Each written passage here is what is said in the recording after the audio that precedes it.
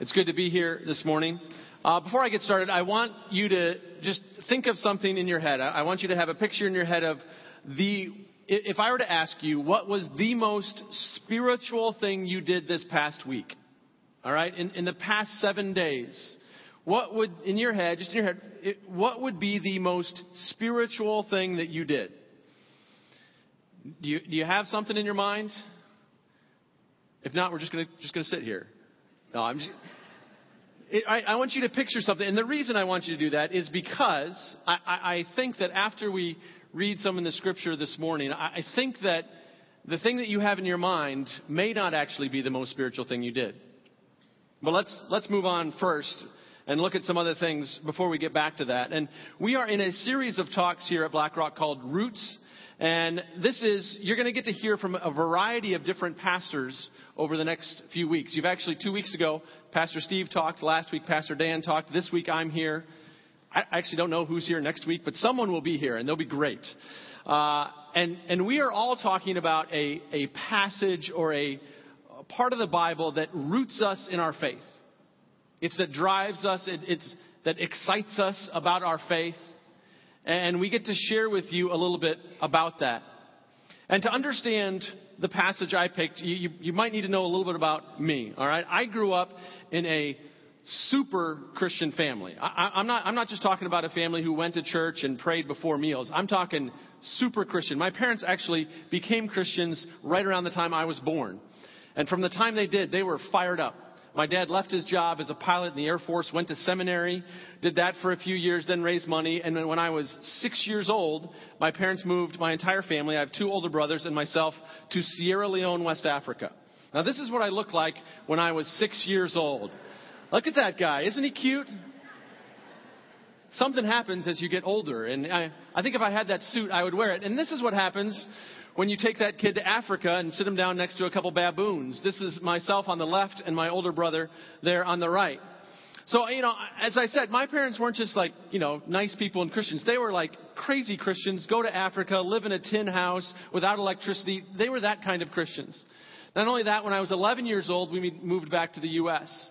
And when we moved back to the U.S., my dad became a pastor. So again, super Christian. When I was in the youth group, they had something called a quiz team. I don't know, some of you will know what that is. And I was on the quiz team, all right? And that meant they would give you a book of the Bible for that year, and you would study that book of the Bible, and then you would go and compete against other churches. And they had these benches, all right? And there were 4 seats on the bench, and the seats were wired so that when you jumped up, your buzzer went off. So they would start to read a question. Whoever jumped up first, that's the person that got to answer. All right. Now, I was not the smartest person on our quiz team by any stretch. The smartest person was Melissa Barkalow. All right. Melissa Barkalow is now a doctor. She's married to a guy who's got a PhD. She was the smart one. She was the valedictorian at my high school. I was the fast one. I realized that if you sat right near the edge of these little seats, all you had to do was basically flinch one cheek. And boom, I was the one-cheek wonder of the quiz team. You could just, boom, jump real quick. And so if I knew the answer, I was fast. Now, I tell you these stories mainly to show pictures of how cute I was. That's but also to let you know, I grew up in a super Christian family, like crazy Christian, like, quiz teams and Africa and all these kind of things. And yet, working in the church was the last thing I wanted to do. It was not what I had planned to do. I went off to college, studied economics. I went to graduate school, studied history. I did not want to do what I am doing today. And I think it was because I had a misconception of what church was about. Even though my parents modeled what it should be really well, I had a misconception of what it was about.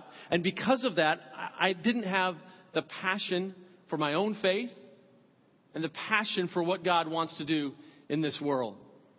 So I want to read a story this morning. And if you grew up in a churchy environment like I did, you've heard this probably many times before.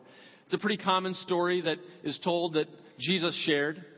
But it contains 2 words that to me changed the way I understand my own faith and the church. And so I want to share that with you. So I'm going to read from Luke chapter 15, verse 1. Luke chapter 15, verse 1. You can turn there or it'll be on the screen. And you can follow along and try to listen for those two words that changed my understanding and I hope will influence you as well. It says this: Now the tax collectors and sinners were all gathered around to hear Jesus. But the Pharisees and the teachers of the law muttered, "This man welcomes sinners and eats with them." Then Jesus told them this parable. Suppose one of you has 100 sheep and loses one of them. Doesn't he leave the 99 in the open country and go after the lost sheep until he finds it? And when he finds it, he joyfully puts it on his shoulders and goes home. Then he calls his friends and neighbors together and says, "Rejoice with me. I have found my lost sheep." I tell you that in the same way there will be more rejoicing in heaven over one sinner who repents than over 99 righteous persons who do not need to repent. So I hope you kind of understand the scene here. Everywhere Jesus went, literally thousands of people would gather around. They wanted to see what he was going to do, and they wanted to hear what he was going to say. And there were varieties of people. It wasn't just kind of one demographic. There were varieties. This particular verse mentions 4 specific groups of people. It mentions tax collectors and sinners. It mentions Pharisees and teachers of the law. And the first 2 of those, the tax collectors and sinners, they were the non-churchy types. They didn't follow the rules of church or the synagogue very well. And because of that, they were kind of looked down upon and not the higher echelon of society. On the other hand, it mentions the Pharisees and the teachers of the law. And they were the ones who did a really good job of following the rules. And they were the kind of known as being the churchy types. And what's interesting is if you look at Jesus' life, and this passage shows it, he actually chose to spend more time with the non-churchy types. And it made people upset. In fact, you can see right there, the Pharisees and the teachers of the law, they're like, wait a minute, this guy, he welcomes sinners and tax collectors. He hangs out with those non-churchy types. Why does he do that? And Jesus tells this little story to explain why he does it. The story's pretty self-explanatory. There's 100 sheep. One of them gets lost. The shepherd goes out, finds that one, brings it back, and he celebrates with his family that he found that lost sheep. And then Jesus gives this one little verse, this one little sentence that explains how this relates to God, the kingdom of heaven, and I think to all of us here today. And that one little verse says, there will be more rejoicing in heaven over one sinner who repents than over 99 righteous persons who do not need to repent. That 2 words right there, more rejoicing, is interesting. It's interesting because it lets us know that in some way God is more excited about reaching people outside the church than he is helping those of us in the church get a little bit better. And it's kind of I don't know if surprising or shocking thing to think that God is actually more excited about those of us outside this room than he may be about us. That's an interesting thing to think about. More rejoicing. Now, oftentimes we think, well, wait a minute. No, isn't the church about making me a little bit better? But the truth is, us getting better is a byproduct and not the purpose of what God's about. And if we get those confused, it creates a lack of passion and an excitement about our own faith, and a lack of passion and excitement about what the church is about. For instance, I know a lot of people in the church, most people that I know in the church, they kind of feel bad that they don't do what we think of as spiritual stuff enough. Most people feel like, man, I should kind of read my Bible more. I should pray more. But it's kind of hard. I don't have time. I might find it kind of boring. I just don't do it. Now, a few months ago, actually, I had a friend who came to me. He was a non-churchy type of person. And he had some questions about the Bible. He had kind of read this book and heard some things on TV about Jesus. And so he came to me and he said, hey, what's going on? What is this? And it was something that, right off the tip of my tongue, I didn't know. So you know what it did? It gave me huge motivation to actually go and read the Bible.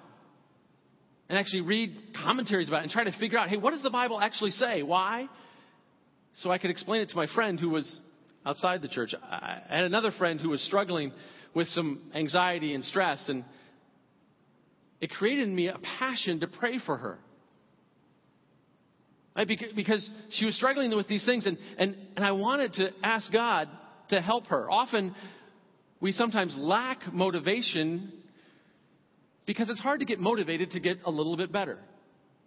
I'm not that motivated to make myself a little bit better person. And so if we come to church thinking that, we lack our motivation. It's kind of like, we all know that we should eat our vegetables. Right? We all know you're supposed to eat your vegetables. It's going to be better for you if you eat your vegetables. However, most of the time, I'd rather eat the chicken wings than the vegetables. Right? I mean, man, that would be so much better. Now, I heard an interview recently with the guy Hugh Jackman. You know, he's Wolverine in these movies. And in the movie, I haven't seen the movie, but in the movie, he's like there without his shirt on. And he's like this super buffed guy, and he's got these things sticking out of his hands, right? And he mentioned that he was on this super intense diet, that he could only eat like certain times of the day that he worked out. And his motivation was he was getting paid millions of dollars to be in this movie. Right? If you're an Olympic athlete, there's a lot more motivation to eat the right foods because you have something you're going towards. The truth is, our motivation for even our own spiritual life should be that the purpose of our life and the church in general is to reach those outside. If you're here today and you're a follower of Jesus, the truth is the church is not so much for you. In fact, you are the church, and you exist for those outside. Right? If you're here today and you're a follower, the church isn't for you. You are the church, and you exist for those outside. Everything we do inside the church, everything you do for your own personal spiritual life, everything should be oriented around the primary purpose that we're here on earth for, which is to help those outside. For those of us who are Christians, getting together with other Christians should be the practice and the encouragement and the motivation to go spend time outside. Now, don't misunderstand me. I am not saying that church and gathering together as Christians is unimportant. In fact, what we are doing here this morning and attending church on a regular basis and having a close community of Christians is essential. It's essential for us carrying out this mission and this purpose. That's why Hebrews 10:24 says, don't stop meeting together. But then it says, the reason we're don't stop meeting together as some are in the habit of doing, but let us encourage one another. The purpose why we come together is to equip ourselves to go out. The purpose why we come together is to encourage and support each other so that we go out. Some of you may say, well, yes, but wait, isn't the point of church to make disciples? Yes, it is. But the true measure of a disciple is someone who influences those outside, who reaches those outside. It's not how well you are in church, how well you do here. It leads to a different mentality of church. Sometimes we think of church as kind of like a greenhouse. It's this safe place that we can come and we plant things and things grow really nice and it's great. It's climate controlled. Everything is nice inside this greenhouse. But the truth is, God did not create us to live or work in a greenhouse. He created us to be gardeners who go out. Every single one of us was created to be a gardener who goes out and works in the world to make the world more of what God created it to be.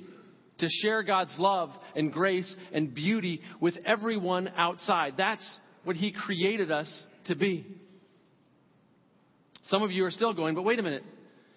What about me? I'm kind of tired and I'm stressed out and I'm confused and I'm lonely and I'm insecure. What about me? And yes, God cares deeply about you. Deeply about you. More than you can imagine. Yes, God says, come to me, all those who are weary, and I'll give you rest. God says, there's no need to be insecure or lonely. You can rest in the fact that He loves you. He created you. He designed you. But the Bible also says that one of the greatest ways that we actually transform ourselves, that we grow in those areas, is actually by denying ourselves and serving others. Which is why the Bible goes on to say, whoever wants to save their life must lose it. The Bible goes on to say, deny yourself, take up your cross daily. It goes on to say, think of others better than yourselves. The truth is, we cannot live outside the way we were created to live unless we have the community inside the church that it was created to be. And that's why that leads me to a little bit of a question. The question it leads me to is, if the church, which is you, exists for those outside the church, then are you too churchy or not churchy enough? Are you too churchy or not churchy enough? If you're too churchy, most of your friends are from church. Most of the people you hang out with and do stuff with are from church. In fact, people outside the church may think you're a little odd. If you're too churchy, you often use phrases in your normal conversation like blood of the lamb and hedge of protection. Now, those have great meaning, but if you use those in casual conversation, you're probably too churchy. If you are uncomfortable speaking to people who have different values than you, who have different lifestyles than you, if you are uncomfortable speaking to people like that, you're probably too churchy. However, if you struggle to live out your faith, if you don't have a community of people that knows what's going on in your life, that prays for you, that encourages you, you're probably not churchy enough. If you don't have that community that is supporting you, that is helping you understand what your life's about, that's living life with you and encouraging you and giving you the strength to go out, you are probably not churchy enough.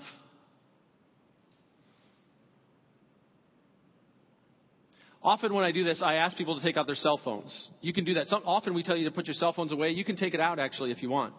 You can take it out, and I ask you to kind of look in your contacts. All right? If you look at the contacts of your cell phone, and just sort of go through and ask yourself, is this person in my cell phone a church person or a not church person? Right? When I look at it, it comes up that, some reason it came up to my wife. I'll go to A's. That's nice that it did. If I look at this is non-church, churchy, churchy, non-church, non-church, non-church, church, church, church, church, church, church, church, church, church, Apple Inc. I don't know why it goes to Apple Inc. But anyway, church, church. If I look at my contacts, I'm a pretty churchy person. I work in the church. That becomes harder for me. The truth is, you have an advantage over what I do. If you do not work in a Christian environment, you have an advantage. Sometimes people come to me and they say, you know, they'll ask me, hey, Josh, you're a pastor. Can you pray for so-and-so, someone in my family, someone that? And I will say to them, I'd love to pray for whatever your friend or family member. But the reason they're coming is they somehow think I'm more spiritual than they are, right? Because somehow I work in the church. And the truth is, if the most spiritual thing we can do is spend time with people outside the church, I'm less spiritual than most of you. You have an advantage over me. You actually get to do the most spiritual things. I tell people one of the most spiritual things I do is coach my kids' sports teams. Right? That's one of the most spiritual things I do because I spend way too much time with churchy people, and there I get to actually show God's love and grace and beauty to kids and their parents and their families. That's the most spiritual thing I do. That's why I asked you that question. What is the most spiritual thing you do? Because my guess is you didn't come up with spending time with people outside the church. If you work in an environment where it's mostly people who are not Christians, that's one of the greatest places you can do. I had a friend who worked at a very negative work environment. It was kind of bitter people that didn't treat each other well. There was just bad dynamics at her workplace. And for a while, it was getting her really down. She was kind of, she'd wake up in the morning and not want to go to work because of that. And then she began to understand that this is what life is about. This is what the Christian life is about. And it changed her perspective of going to work. She was like, I get to go in this place. And yes, it's a negative environment. Yes, it's a place where people don't treat each other the way they should. But that's where God would want me to be. That's where God would want me to be. That's where I can be that gardener. I can help in such little ways, even if it's just a kind word to one of my coworkers that is mean. That's, in a little way, planting beauty in that environment. The truth is, if you work in a difficult place, if you have family members that are difficult, that's one of the greatest opportunities you have to serve God, to show love. And that's what helped me change the way I thought about my own spiritual life and change what I thought about the church. I realized that God has two top priorities. God has two top priorities. The first is that there are people living separated from God. There are people who don't understand who God is, that God loves them, cared for them, and died for them. And we have the privilege of being able to share that beautiful message with people. And the second is that there are people who are not living as God designed. There are people who are stressed out, who are lonely, who are hungry, who are homeless. There are people who are not living as God designed. And our beautiful goal, the thing that we were created, the reason Jesus saved us is so that we can go and show grace and beauty to those all around us every day. One of the great things I love about Black Rock Congregational Church is we actually do this better than most churches I know. We do this in amazing ways. There's a team right now, people in Nigeria doing medical work. Just recently, 90 people got back from a mission trip in West Virginia. There's a group of people, you can see them with bright shirts like Alan Dodd, who are going to Royal Family Kids Camp today to serve kids who are in foster care. We're in a church that gives over a quarter of its budget away just to help people around. Not only that, almost every nonprofit in our region is somehow served by members of Black Rock Congregational Church. We do this better than most churches, and I'm excited to be a part of this church. But I also know that God has more planned for us. I also know that there's more in this room. That if every single one of us who is sitting here today understood this mindset, it would change the way we see our lives, and it would change our community. I went from being a guy who didn't want to work at the church, even though I'd grown up, again, with a family that modeled this very well, to a person who believes deeply that the local church is the hope of the world. The church is the one institution created by God to go out and share hope and beauty and love and joy and peace with the entire world. That's what we were designed to do. That's what we were created to do. And it is our privilege to do that. A few months ago, we had a baptism service. And at that service, we got to hear a little bit about people's stories. They shared a little bit about where they were and where they are now.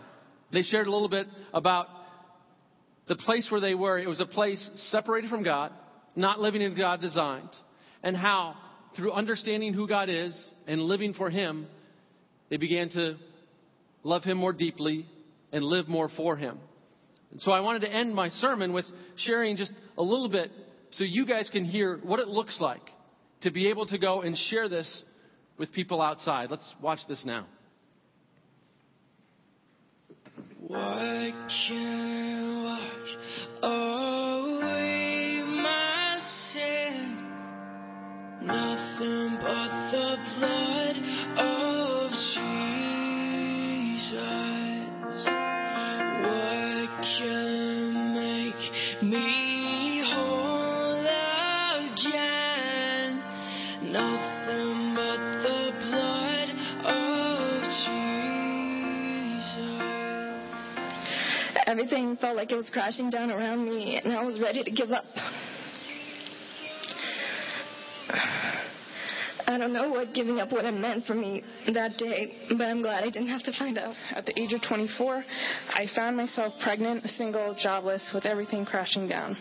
I had a decision to make, and a lot of pressure from certain people in my life that didn't want me to become a single mom statistic. Nothing but the blood of Jesus.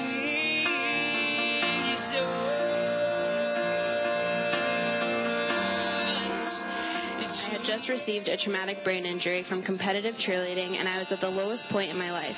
I had 4% working memory and lost everything I knew. The doctors told me that I would never be able to play sports again, would likely never graduate high school, nor learn to drive a car. My entire life was flipped upside down and inside out. It It wasn't until a series of tragedies in my family and my life that I hit bottom.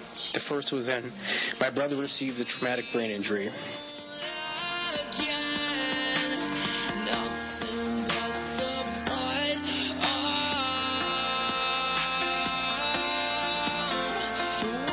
The radiation depleted any fight I had left, leaving me totally exhausted, vulnerable, and broken. Life gave me no break to rest or catch up. It was the darkest, loneliest place. But needless to say, I became addicted to the party lifestyle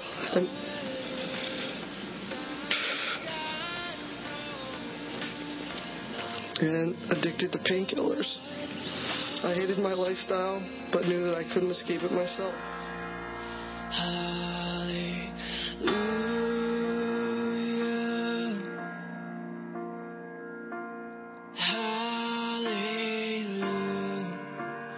I pray that in some way I can come forward now to help others heal as I have. Continually, God has shown me over and over that His ways lead to life, and that by being obedient to Him is the only choice for me. I was very negative, and now I look at everything as a positive, and it's just truly a blessing to see this good moment right now. People can have a relationship with co-workers, with families, with friends. But I cannot imagine how to have a relationship with God. God loves me so much, unconditionally, and always with me. Since my injury, I have graduated high school, received my driver's license. I'm an honor student in college and have a number of truly special people in my life who are dear to me and support me now. There were so many instances where my life should have been lost, yet God had His protective bubble around me because He always knew I would feel His love. One of no comparison, and His love continues to amaze me, and today is a public display.